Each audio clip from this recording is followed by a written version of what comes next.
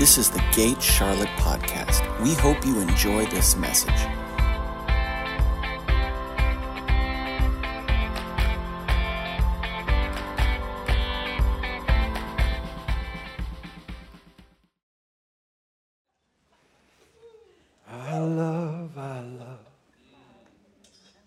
I love your presence. Come on. I love your presence. I love you, Jesus. I love you, Jesus. I love your presence. One more time. We sing. I love your presence. I love your presence.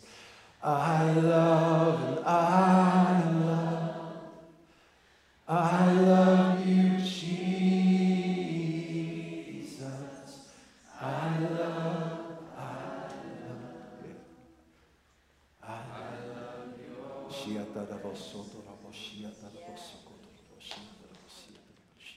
And if you want it, come and get it. For crying out loud. This love I have given you is never in doubt. Let go of your heart. Let go of your head and feel it now. Come on. You know that part? Let go of your heart. Let go of your head and feel it now.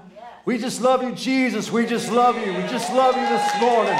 You are worthy this morning. You are worthy. Waves of your love through this place this morning. We say yes to you, Jesus. It is all about you this morning, Jesus. It is all about you this morning, Jesus. We give you the glory. You are worthy. You are worthy. You are worthy. You are worthy. You are worthy. I love you, Jesus.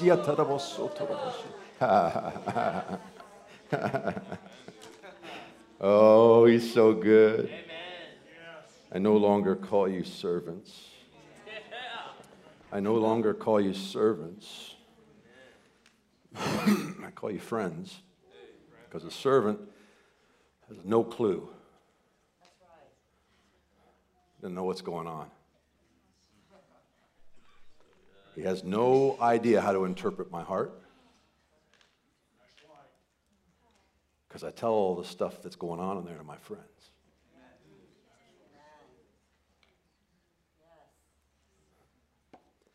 I love the Passion version. Passion version says this. John 15:15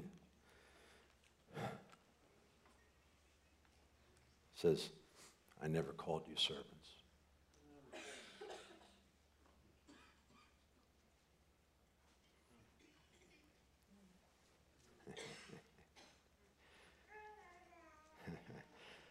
Oh, we love you, Jesus.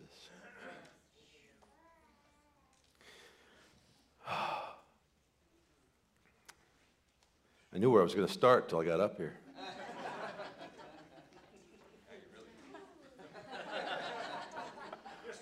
All right, you ready? All right, I'll put this down here. I am excited. This is a home for me, really is. It's been several years, 5 years now. I mean, I know there's some have been here since the dug the first shovel right there, but I'm just blessed to be here, and I every time I come, I am more grateful, more thankful to be connected to these guys, to be part of this house, because there's just a yes, an open heaven over this place. I'm not going to say that. I asked for the password to the Wi-Fi. Now I just gave it away. Does everybody know? Because now your Wi-Fi is going to be really slow. There's an open heaven over this place and possibly a Wi-Fi password. Possibly a Wi-Fi password in what I just said as well. But there is an open heaven. You walk into this place and the glory is in this place. The manifest presence there is available where two or more gathered, a greater understanding, a greater access to the heart of our friend Jesus. He doesn't want to be our boss. He wants to be our friend. He wants to tell us what's in his heart. He wants you to know how he's thinking and what he is motivated and what motivates him to do this and what motivates him to do that, so that you too can live as an expression of his heart in you. Amen? Yeah. There's these sayings. I'm gonna start now. You ever get these sayings and you don't know where they came from? Like I get like you hit it out of the park, right? That you understand that? That's a phrase. Ball is home run. That's a good thing. You hit it out of the park. I understand where that came from. First step is always the hardest. That one's a little more confusing to me because it seems the easiest, but I get it. You get it, right? Yeah. A bird in hand is better than two in the bush. Now we're starting to get a little more complicated. You kind of got to think that one through. A bird in hand is better than two is it? So you're stretched. You're getting stretched a little bit with that saying, right? I know where it came from, and I know I'm not going to tell you, but I know that there are some in here right now who are really wanting to Google it. And one person that's my wife. That's who she is. That's how she rolls. I like not knowing. It's just more fun to imagine how they came up with it. It's raining cats and dogs. That one makes no sense. And I know the origin of that. Skeleton in the closet. I've always wondered about this. I've always wondered how picturing everyone naked is actually going to ease the nerves of a first-time public speaker. It seems counterintuitive, right? Seems counterintuitive. I'm really nervous about standing. Oh my goodness, now it's all like, you know what I'm saying? I have no idea where that came from. And I never understood this saying, and this is the title this morning. You can't get there from here. I never understood it for years. I never understood it. You can't get there from here. Well, if I'm here and I need to get over there, then I can get there from here, because when I get there and I was there when I was here, then I got there from here. You see what I'm saying? Like you could go distance, you could go to the moon, but if I get to the moon and I started here, then when I'm there, I got there from here. Does that make sense? I've never understood this saying. I don't understand the saying. For years, I would just have fun with this. No, I'm pretty sure you can get there from here. How else do you get there, if not from here? Right? Right? I was driving with my brother about 5 years ago. We were on our way to a youth conference in Lexington, and we were on our way there. And it was right after Christmas, and I was the navigator. So that just means that I hold Siri, and then when Siri says turn left, I go, hey, turn left. That's how that works, because we don't have to think anymore. And it was late, and we were pulling in. We were trying to get to our hotel, and we're right in the city. And so we're trying to get to our hotel, and we're driving up this road, and Siri says left right here, and I can see the hotel. So I said left right up here. Siri saying turn left. It's turn left right here. Joel, left. Joel, my brother. Joel, left. And then I look just up at the same time that he says, I can't turn left here, dude. And I realize that there's been erected a cement median, a cement wall, and it looks new. You can tell it was just put in, and Siri hadn't caught up. And so as soon as Siri's saying recalculating as we're passing by, out of my mouth I say, oh, you can't get there from here. Oh! That's what it means. It's this. If this is the road you're on, and that's where you need to get, sometimes you can't get there from here. You have to go get on a different road. Some of the thinking that we do over here, when we want to get there, will cut us off from access to there. And we have to come over here to get to our destination. Oh, it's about the road I'm traveling.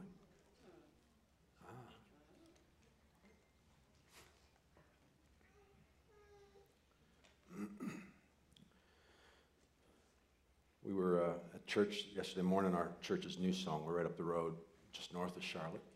We had a time together, a 6.5 hour time, about 70 folks gathered in the room, just dreaming into this year. We do it every year. It's a really sweet thing. And I'm not on staff there. I'm not even really on the board right now. I'm just a friend of the house. Call that place home church. So we were just there participating, and at one point we were sitting around a table. There were about 6 of us there, myself included, and we were just doing an exercise in which we were saying, hey, what would 3 ministries out of this house look like if people at this table were just to dream into 3 ministries? And that was the instruction. And as soon as the instruction came, I couldn't help but say, well, guys, there's 6 of us at the table, but we're only allowed to pick 3, so which 3 of you guys don't want to talk? Because I'm after something, right? Every person at the table is a ministry, right? One of my pet peeves, and I'll tell it to you because we're friends. Some places I wouldn't, but it's safe here. One of my pet peeves is when you hear the pastor give and I've been in the church a long time, I've heard a lot of really good words. Pastor gives a really good word, really powerful. And you're just like, yes, and the whole room is yes, right? You got this yes in the room, and then the pastor brings the application, and it looks like helping out on Sunday morning in the children's nursery. My heart is crushed, not because children's nursery isn't important. I was there last week. It was great. It's really important that speakers spend at least one Sunday with the littles. At least one, so that when they're up here and there's 4 hours in, they can go, oh.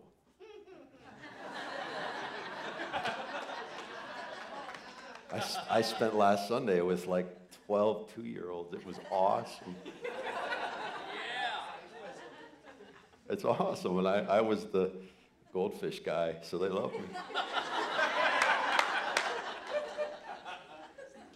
I think that the children's ministry is important. I think everyone in the family should be loving on our kids, right? This is the family get-together. I'm not knocking. That's not what I'm saying.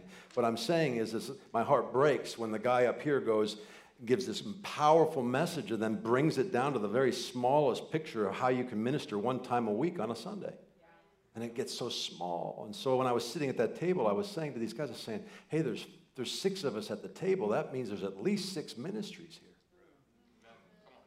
Jesus was on the planet for 33 years, right? And he's perfect ministry. Are we in agreement? It's not rocket science. It's Jesus. I can say a lot of things about him. He's perfect at all of them, all the good stuff, right? So he's perfect ministry as well. Now, most of us in our thinking would think about Jesus, and if you refer to Jesus' ministry, you'd think about the last 3 years of his life. Because, in fairness, most of what's in those 4 books that are about the life of Jesus spend all their focus on the last 3 years, right? But how many know he was perfect ministry for 33 years? And for 30 of those years, he had one responsibility. Let's be friends. I want to know my Father and how he feels about me. And I want to know him more today than I did yesterday. And I want to become more sure tomorrow than I am today. And it's all about his affection. And I'm not doing anything right now except becoming sure with who my Father is and who he says I am. I'm loving on my siblings and mom and dad and making a table. And that ministry is absolutely as important as the last 3 years.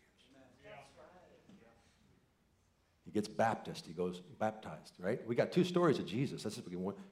He's born. It's powerful. And then when he's 12, the who lost Jesus story, right?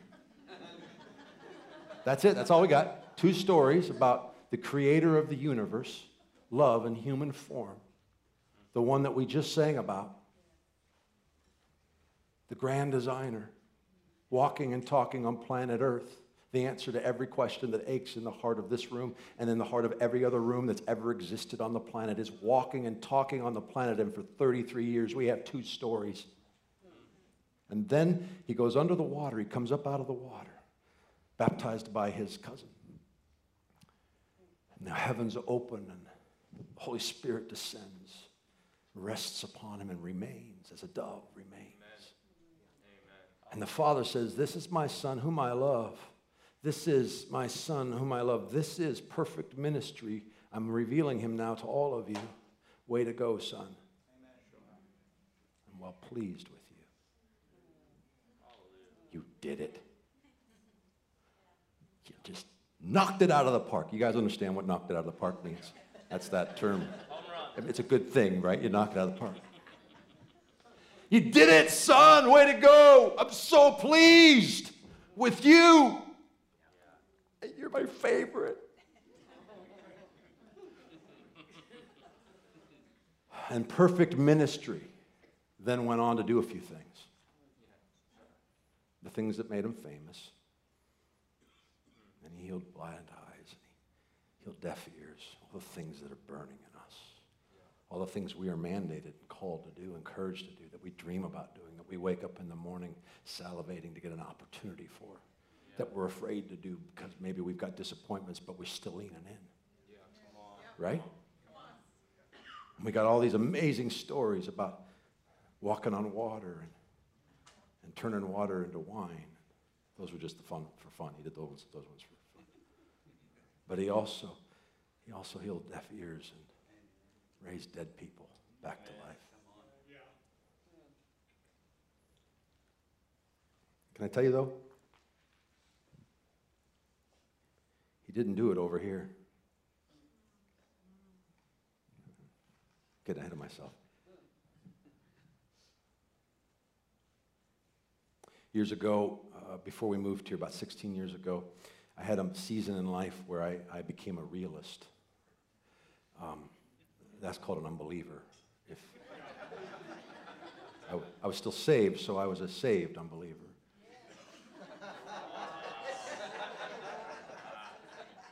I'd experienced some great tragedies, some great disappointments, some things I'd chased down with God and failed. It was one of my first major places where nothing worked. I followed him right into the Garden of Gethsemane and tried to, I don't know, it was messy.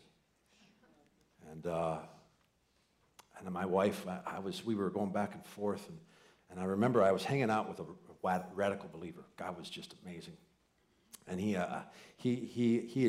had this ministry blown up, and then he'd handed it off, and so he'd been rich and he'd been poor, and then he started this business and he'd made a whole lot of money, and then he lost all that money because of a bad partnership and some stuff happened. And I came across his life right in this place where I was just, I wasn't a pessimist because I believed, I knew that was not good. I was a Christian, so I didn't want to be a pessimist. So I took the socially acceptable term within the church, realist, and I adopted that because that felt good and it felt safe. And so I took that on, but I was hanging around with this believer, and it was messing me up. At one point, I remember I had a painting company, and I gave him some work. I said, come paint with us, it'll bless you. And so he came, and he's painting a garage. Now, I lived in Jackson, Mississippi at the time. Now, Jackson, Mississippi is located on a map right next to hell.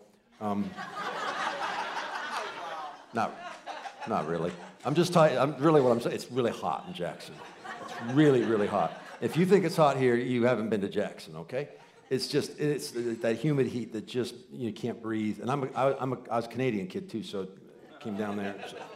So there I am, and I've got a painting company, and I'm working outside, and by the sweat of my brow, right? And I bring this friend of mine, and I give him work, and I want to help him. And so he comes. He's not a very good painter.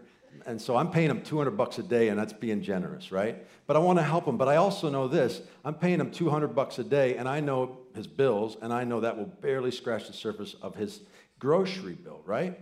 And he's out there whistling while he works. Just, dude, I love you, Jesus. He's painting horribly. I love you, Jesus, You know what I'm saying? And here's the thing. I am out there painting, and I'm miserable. Because the promises of God have failed, everything's failed, and nothing's working out. I'm a saved unbeliever. And I remember going home and talking to my wife and saying, I'm just, I was talking about him, and I was trying to process it and protecting my heart. I'd been hurt, and so I was protecting my heart. If you haven't been to church your whole life, then you haven't been hurt, That's a good prayer. good prayer. You have no right to your offense, but it can be offensive.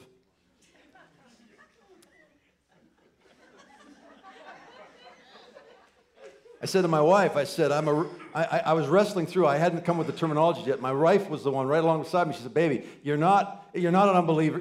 She wasn't saying that. She's like, it's not unbelief. It's not unbelief. You're just a realist. She said that to me, right? And I went, ooh, I like that word. And I adopted that word because it made me feel good. I'm a realist, right? And so I started saying this. I said, it's not a glass half empty. It's not a glass half full. It's just half, because that's a realist, right? But how many know that God isn't a realist? You know what he can do with a drop? Probably 5,000 people could drink, maybe 1,500, 15,000 women, right? Right? Like, look, a realist would see a blind man and go, well, you can't buy him a cane. That's what a realist would do. But Jesus healed blind people. He's not a realist. Amen? And so I got confronted with this by this friend of mine, and I repented. I realized, oh my goodness, I realized it had become a part of my psyche everywhere I went. I would interact with people, and to protect my heart, I would interact with them like a realist, right? And I realized this was happening, so I had this moment of deep repentance. I remember the bathroom floor. I call it my cross season, where everything I have is yours. It's all yours. I lay down even my expectations, even the promises that you've given me, I give them back to you. That was the moment in my life. It was a great big shift in my life.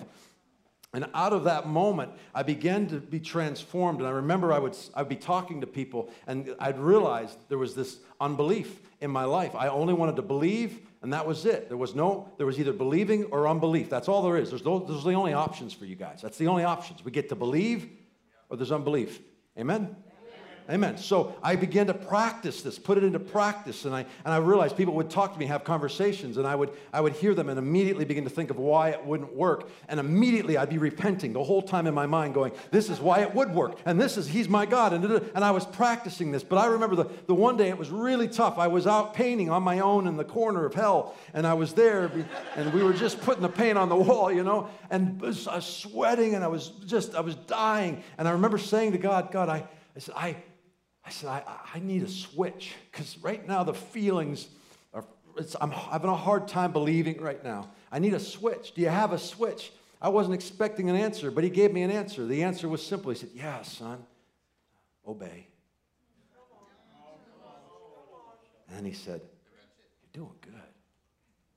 And now you got to understand, some people might hear that and go, ooh, I heard that one. Oh, awesome, there's a switch. Oh, he just gave me a switch. Obey. I can do that. Yeah. I can do that. Yes. So I began to obey. Just practiced obedience. Just obeyed. Became this great value. It's not that it wasn't one before. I was just living it. And I wrote this album out of that, and it became a book, and those books became other books called Surrendered and Untamed.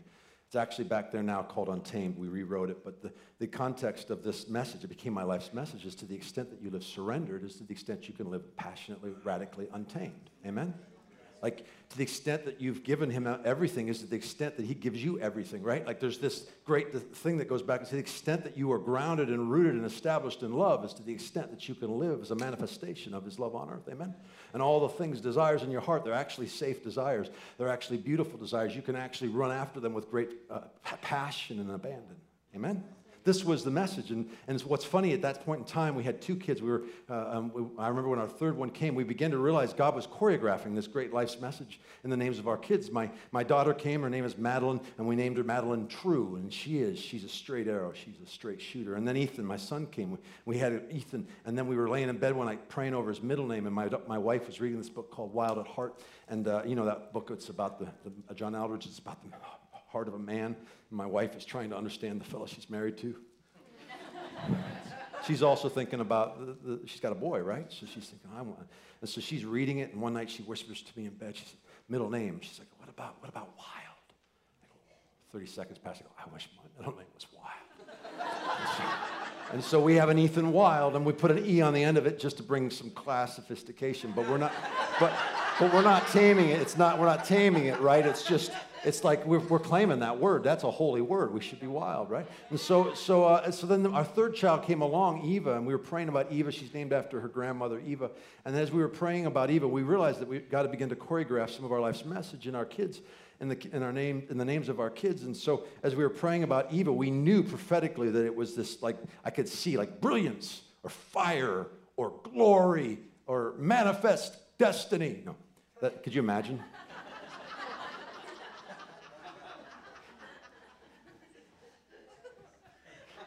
One day my wife calls me and she says, Blaze. And immediately I went, yes, that's it. And here's the cool thing. When you live surrendered and untamed, you change the world. When you live true and wild, you set the world on fire. Amen? Isn't that fun?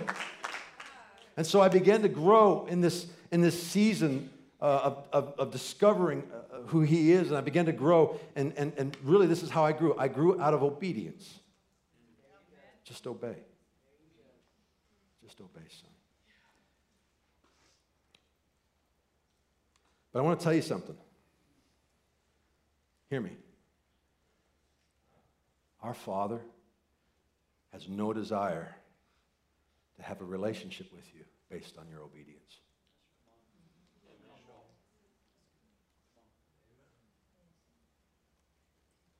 It's not why Jesus came.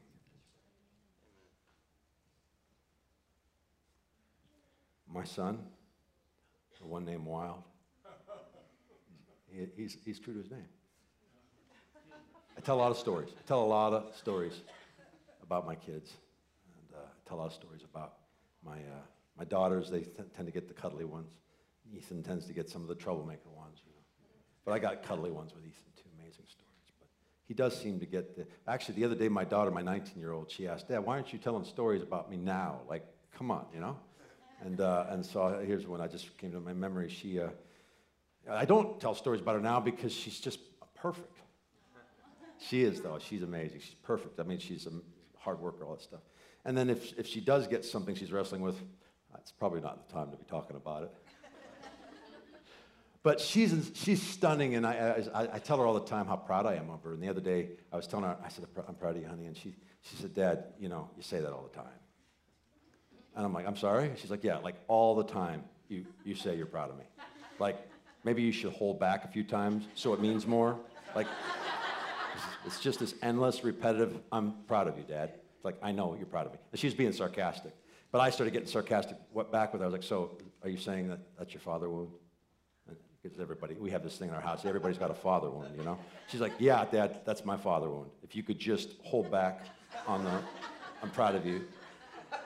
And so we're going back and forth. This has been an on-running joke. Or 2 nights ago, she came in. She was sharing some stuff she's working through and wrestling through, and we were just going back and forth, and I was giving her some thoughts on it and back and forth. And it was about 1 o'clock in the morning, so it was time to go to bed, and she's headed off and said, hey, babe, I love you. I'm proud of you. And she said, thanks, Dad. And she started to walk away. I went, oh, hey, I'm sorry. She went, what? I'm like, I know you don't want me to say that as much. I'm sorry. Forget you heard it. Just forget I said it. But I am. Anyway, sorry. That's just a memory. Now I can go home and tell her I told a story about her. But Ethan is my son, whom I love. And on the heels of what I just said, they're all my favorite. They all know it. That's our language. I tell them all, you're my favorite. I know. Don't tell the other one. And then I go, you're my favorite. It's true every time I say it, too. That's how love works. But Ethan is the son that I want to use for this metaphor or whatever, so I can give you a point. You ready? It's a little peek into what we're doing right now.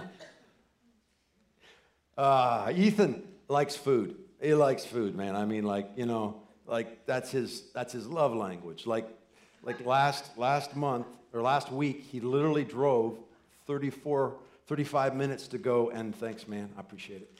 35 minutes to go and meet with both sets of grandparents because they were going out to a steak place, and he knew that if he showed up while they were there, they'd feed him.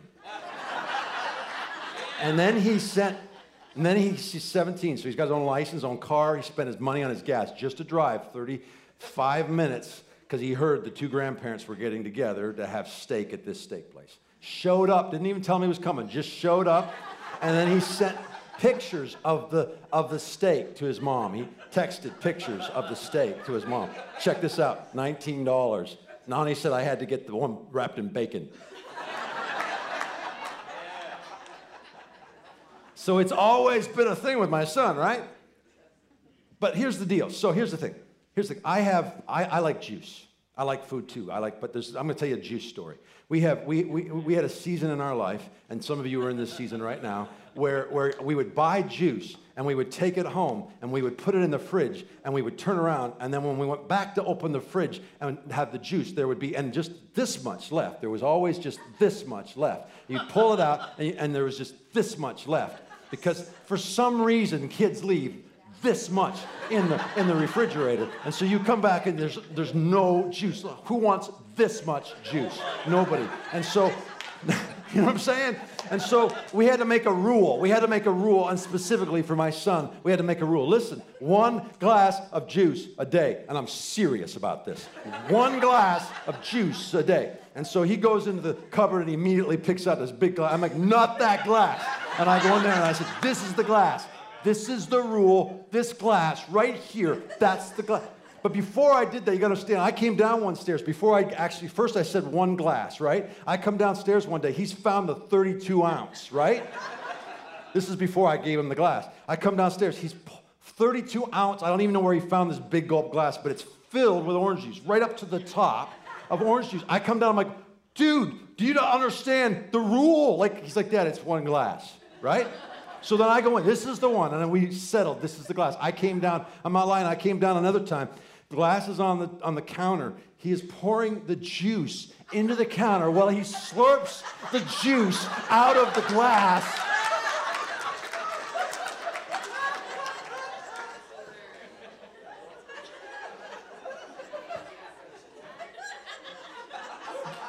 There are 1,000 ways. That he could have figured out. It's so frustrating. He'd have his juice, and then his friend would come over, and then Mom would say, "You guys can have juice," and he'd have more juice, and then later we'd be like, "Hey, did you have 2 glasses?" Like, Mom said I could. You know what I'm saying? It's that kind of stuff where you're just like, man, I can't. This is a full-time job. Just making laws on top of laws on top of laws on top of laws on top of laws to get him to just have. So that I can have some juice. Because I like juice. And so I'm so frustrated. But you got to understand, this is what I'm actually passionate about. My goal, and I tell my son this all the time, my goal isn't to micromanage your juice usage. I got other things to do with my life. My goal is that you would get a hold of my heart for a juice culture in our house of generosity so that you could live confident in control of yourself, valuing my value system, and everybody would get juice. Right? There's some people in here right now trying to figure it out. I knew a mom in this season who told her kids, she had 2 juices in there, she said, I peed in one of them.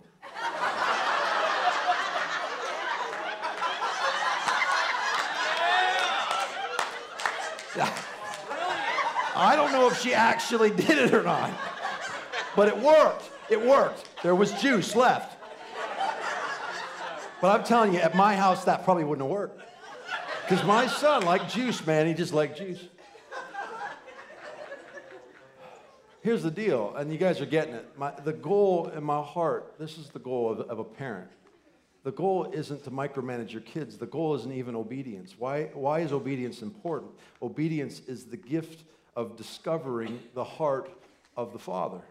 It's the gift you give him to discover his culture. It's the gift you give him that when you don't understand, when you are immature and you don't have the ability to access what he's thinking. You see, a servant is a servant, but is still a son. Do you understand that Jesus was the greatest servant of all, but he never left sonship to serve? Yes. It's a big deal. So Jesus is a servant, but the servant place is really this gift you give to a father that you don't understand and you want to. And so you lay your life down from this place of service. I believe that we are called to be servants, but we aren't called to be desperate. My heart for my son isn't that I would somehow control his juice intake, because how many know that there's also chips and there's also bedtime and there's also teeth? The goal of parenting is that they would develop the same value system that I have, and that they would begin to take on my DNA as their own DNA, and that the true freedom that I actually want is I want my son to be able to actually get up, and the goal is that someday my son can go into the fridge, he can assess how much juice is there, look around and see there's four other people in the house, and make a decision that is about generosity, because that's the heart of the house. Amen?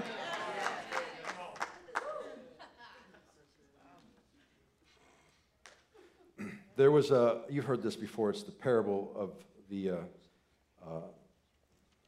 prodigal son. It's about juice. Amen.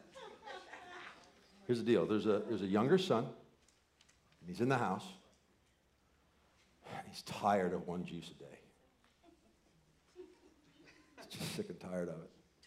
Stupid. And so he asks for his dad's money. He's done. I'm done. Out of here. And he gets a whole pile of money. And then he just goes around just buying juice willy-nilly. Juice for everybody. Juice for my friends.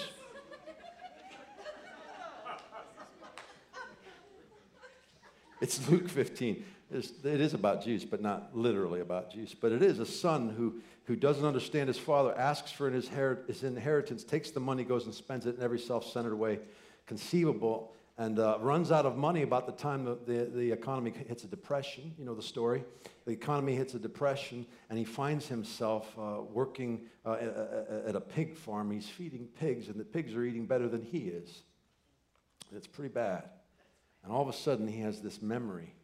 He has this memory of his house, his father's house, and he remembers how his dad was a good master and how the servants in his father's house have plenty to eat. And this epiphany, this moment of shift in his thinking, all of a sudden empowers him to repent. And he begins the step of repentance. He says, I'll go home and be a servant in my father's house, which, by the way, is the first time he'd ever had that thought, truly. And so he's on his way home. You know the story. He's on his way home to meet with his father. His father comes running out and embraces him. This is one of our favorite stories, right? Embraces him, spins him around and dances and everything. And then says, come on, son. He takes him into the house. And he says, come on, let's have some juice. Right? Like, here's what happens. Like, the father comes, and he says, let's throw a party. And he throws a party, and they're in there, and you know what's going on. They're sitting around. Everybody's hanging out, and there's juice flowing like everywhere. And all of a sudden, everybody's drinking. But the son is pouring juice for all the servants. He's going around. There you go. You have some. And he catches the father's eye, and they laugh together. Right? Yeah. Do you understand what happened? Here's what happened.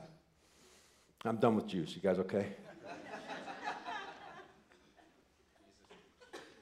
Here's what happens. The revelation of the good master is enough to bring him home. So he's over here, and all of a sudden he goes, I don't have to understand, because that's what obedience is about. So I don't have to understand. That's what serving is about.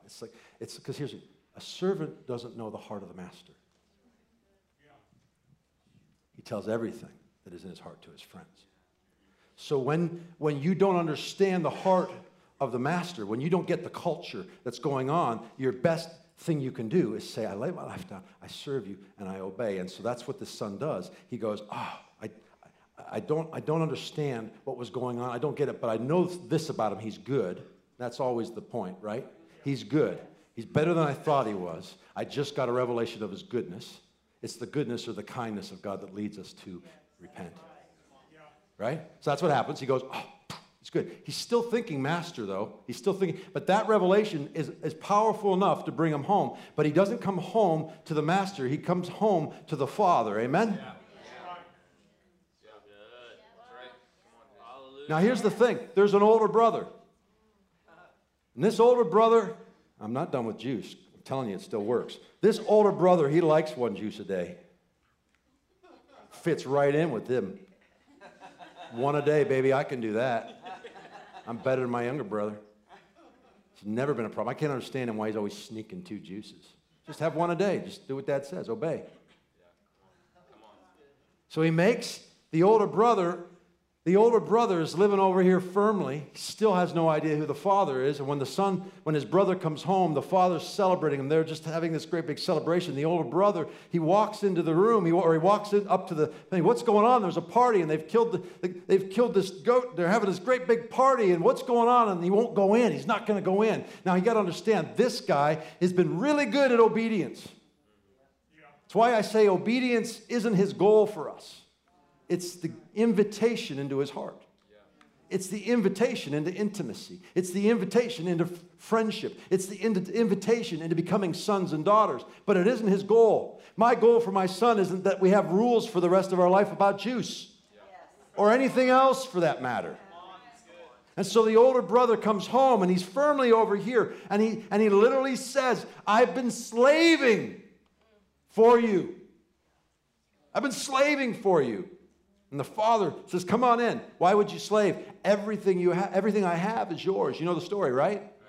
And so here's the older brother. Here's the thing that's dangerous that we've all experienced. In fact, it's a wonderful thing to pray about being hurt within the church, because I know a whole lot of passionate, obedient people who end up making obedience their gospel and actually end up defying God in the process.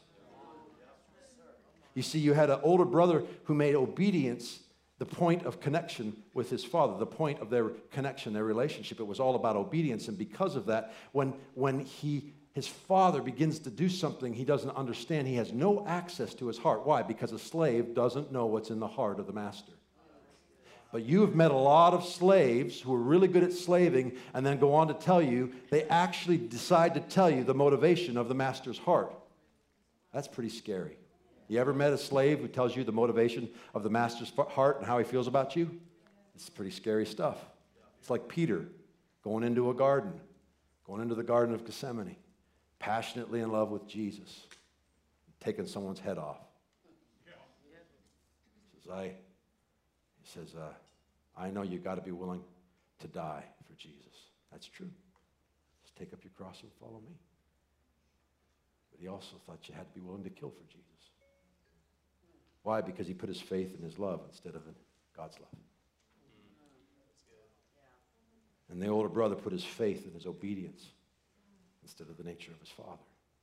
And literally found himself now against his father. Outside of the thing he even worships. That's called hypocrisy. It's why I say my passion for my kids isn't obedience. When we have the conversation, obedience is absolutely important. Remember, he told me, I said, where's the switch? He said, just obey. But obedience is always meant to be done as a son who says, I don't know, I don't understand, but I'll give you everything I have. And it's an invitation to come into friendship where he tells you all that's in his heart, and suddenly you have access to his heart motivations, and his heart motivations become your heart motivations, and now you're walking and talking, and you're not actually having to operate out of any type of principle, because you understand that a servant life is just a principle-based life. It isn't a presence-based life. It isn't an intimacy-based life, and you actually can't get there from here. If there is on earth as it is in heaven, you can't do it from here. You can only do it from here.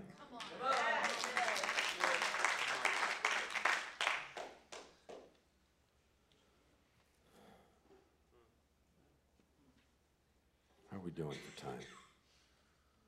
You guys okay?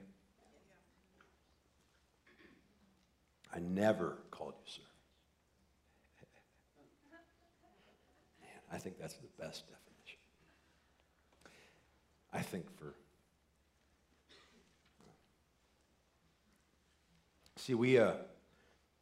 we're a church that spends a whole lot of our time and a whole lot of our energy and a whole lot of our content if you go look in a bookstore on how to love God.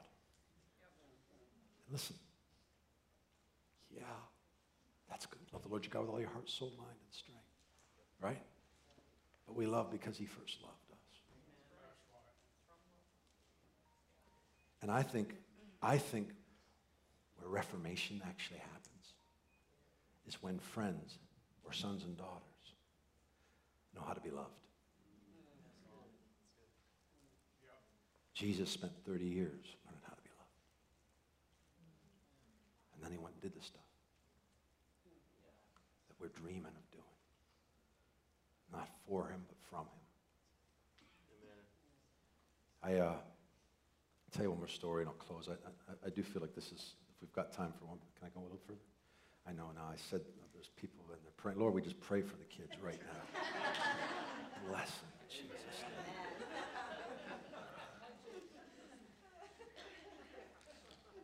80 years ago, I was out for a run, had a real sweet season with God. It was just powerful. I'll run through it real quick. And, we were interacting really close. I'll just tell you enough of the story to take you through it.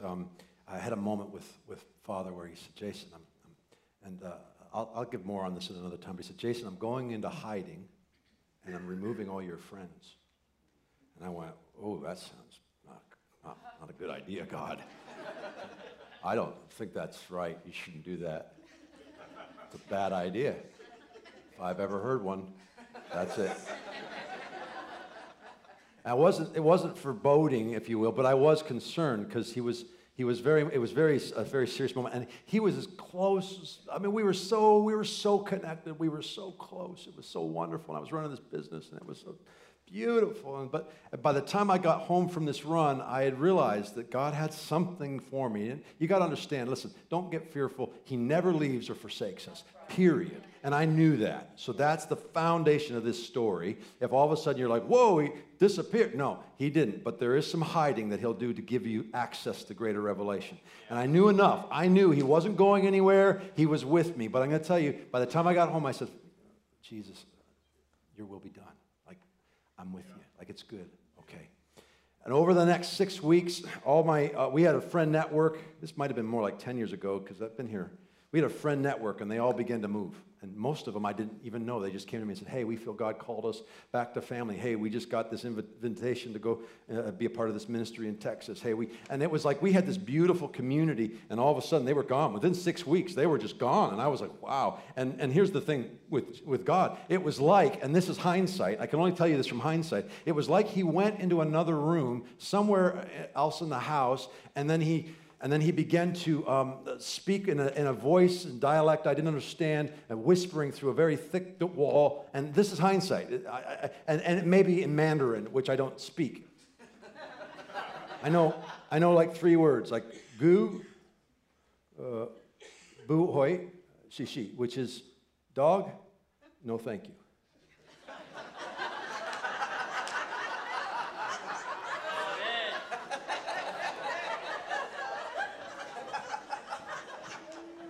I went to China, and I thought that'd be funny if I learned those words.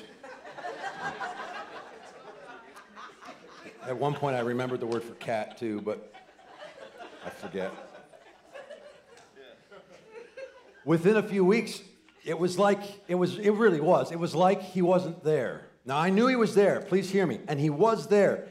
And this is I'm telling this story years later. He was there, but it was like he wasn't. It felt like he wasn't. I couldn't recognize him. I couldn't sense him. I couldn't know his presence. I went through the steps, like I was discouraged. I don't know the depression. What is that? When you're lost, I went through all the steps of loss. I bartered with him. I was like, is it me? No. But I was far enough along in my walk to know that there was something else happening, but I didn't know what it was. And it was 2 years. 2 years. And in those 2 years, that was the beginning of us going 18 months without paying our mortgage. We lost our company. We went through a whole lot of stuff in those 2 years. It was a rough 2 years. And I remember in that time just all the time going, God, you gave me this company, and now where are you? Like I could use some advice right now. And I can't get anything from you, and I'm reading in the Bible, and it says, don't speak to a fool. And then it says, speak to a fool, and I don't know what to do. This isn't helping me either. Right? Does that make sense? And I remember, and this is in hindsight, I remember a year in, I can look back now, I can see moments where he spoke to me, and I can see moments where he was touching my heart and speaking to me. But in the middle of it, it was just like couldn't feel him. But I remember a year in, I was driving down to Charlotte with she'd have been 2-3 years old, so yeah, it was about 10 years ago. And we homeschooled our kids, and we were driving through a neighborhood, and she was yelling, Hakatan, Hakatan, Hakatan, Hakatan, Hakatan, Daddy, Hakatan. And I was in the middle of crying out to God. I remember I was singing, actually, Let It Be Sweet, Sweet, Sweet to Your Ears. Like I was like, God, I'm in the middle. I was about to lose my company. I'm like, I want my life to be sweet to your ears. Where are you? And I was singing to him, but I would stop to engage with my daughter. And I'd say, yeah, honey, Hakatan, Hakatan. Now, Hakatan, for those of you who don't know, is octagon, which is stop sign. We were teaching our kids about shapes: triangle, square, circle, octagon. And so she would say, Hakatan, and I would go, yeah, honey, Hakatan, that's a red stop sign. That's an octagon, yeah. And then we would go on, Lord Jesus, I love you in Egypt. Where are you? Daddy, Hakatan. Hakatan, Daddy. Yeah, honey, that's an octagon. That's a red stop sign. That's right. You see it. There's another one there. An Hakatan, a red stop sign. And all of a sudden, it hit me. I thought, if there was anyone else except for my family in the car right now, they would have no idea that she was actually describing to me stop signs. That's because her and I were close. I was her father, and I knew what she knew, and I knew her language intimately. But along the way, I was teaching her mine. Why? Because she wouldn't make it through life with that language. She needed mine. And I had this thought while I was in the car. I thought to myself, God, if you're teaching me a new language, I'm all in. Well, that was the thought I had. It was a God thought.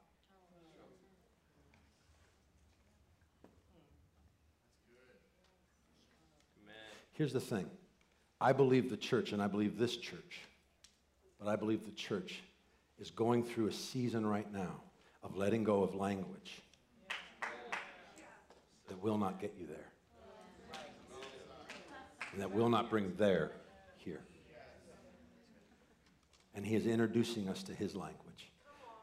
Sometimes you have to let go of this understanding to move into this. And if you stay here, you actually are cutting yourself off from what he has invited us into and what he has called you to, and you actually can't do it.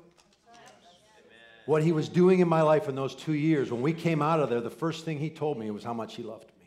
And it was the beginning of this journey. He actually told me, Jason, I don't want you to be desperate for me. I don't raise desperate kids. I raise sons and daughters who are confident in my affection. The first thing he ever told me, it was in connection to a message I've given here and given many, many times, where I'd heard Graham Cook basically say, a relationship where a son is always desperate for the father is dysfunctional. And so I came out. I remember the first time he spoke to me, he actually reminded me of a prophetic. I remember, because I could take you to the place on my run where the presence of God, it was like an open heaven, and I got on my knees. I was like, oh yeah. The first thing he said is, you remember that word that you got when you were graduating college? Remember when I told you through the prophet that you see yourself as a spiritual dwarf, but I see you as a spiritual giant? You remember how you cried and it was pretty embarrassing? Because you didn't believe me? Really, it was the kind of crying that a slave does. Remember that? And then he said, Jason, he said, I've been saying that over you every day from that day to this. I won't change my mind. You don't get a say on how I see you. Here's the Reformation. It's not about how much we love him. It's about how much he loves us. And when we live in response to that, when that becomes the foundation, we will see heaven become so manifest in our lives. And it won't be something we are doing something for. We will be operating like Jesus from. I'll close with this scripture. Good. Thank you, Lord. John 1:32.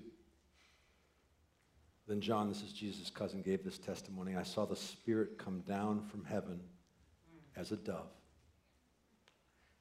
and remain on him. And I love how Bill Johnson says this. The Spirit rests upon us. And then you walk day in, day out, aware of the dove on your shoulder. It affects how you walk. Here's the deal, guys. He doesn't call us friends. I love the passion. It says he never called us servants. That language doesn't exist in heaven. Master servant doesn't exist there. I'm telling you it doesn't. It was introduced at the fall. I'm not talking about laying your life down in obedience, all that stuff. Yeah, we just talked about that. You do that from sonship. You do that when you don't understand what's going on, but you do that to step into intimacy so that you get access to this place here where you're no longer an orphan, but you're a son. You're no longer a slave, but you're a friend. You're no longer lost. You're found. Amen? Amen. Let's stand. I just want to pray over everyone in this room. I really do. I feel like, I just feel the glory of God. I just feel the goodness of God. And the thing that I'm passionate about when I was sitting there, and I just can't help but do it anywhere I am, when I was sitting there yesterday morning with these other 5 people at the table, we were dreaming into ministry. I love it. Let's dream into ministry. Yes, I loved hearing each of their hearts about ministry. But what I wanted most of all was that they all knew that everyone in here is a walking ministry, and that your access to becoming that ministry is a discovery of the affection of your Father, the well-pleased, that launches you into the kingdom come on earth as it is in heaven, manifest glory lifestyle. Amen? The thing that we're burning for. Amen? Everyone in this room is called to that lifestyle. There's such a yes of heaven over this house. And so let's put our hands up. Father, we just say yes to you right now. We say yes to friendship. We say yes to knowing your heart. Yes to knowing the motivations of heaven. We say yes. We continue to lean in to the first being loved by you so we can live confident as expressions of your kingdom. I release a grace over this house and an increased revelation of who you are and how you see each and every one of us. I pray blessing and favor and increase and glory and glory and glory and glory and glory and friendship in Jesus' name. And everyone said amen. Amen. Amen.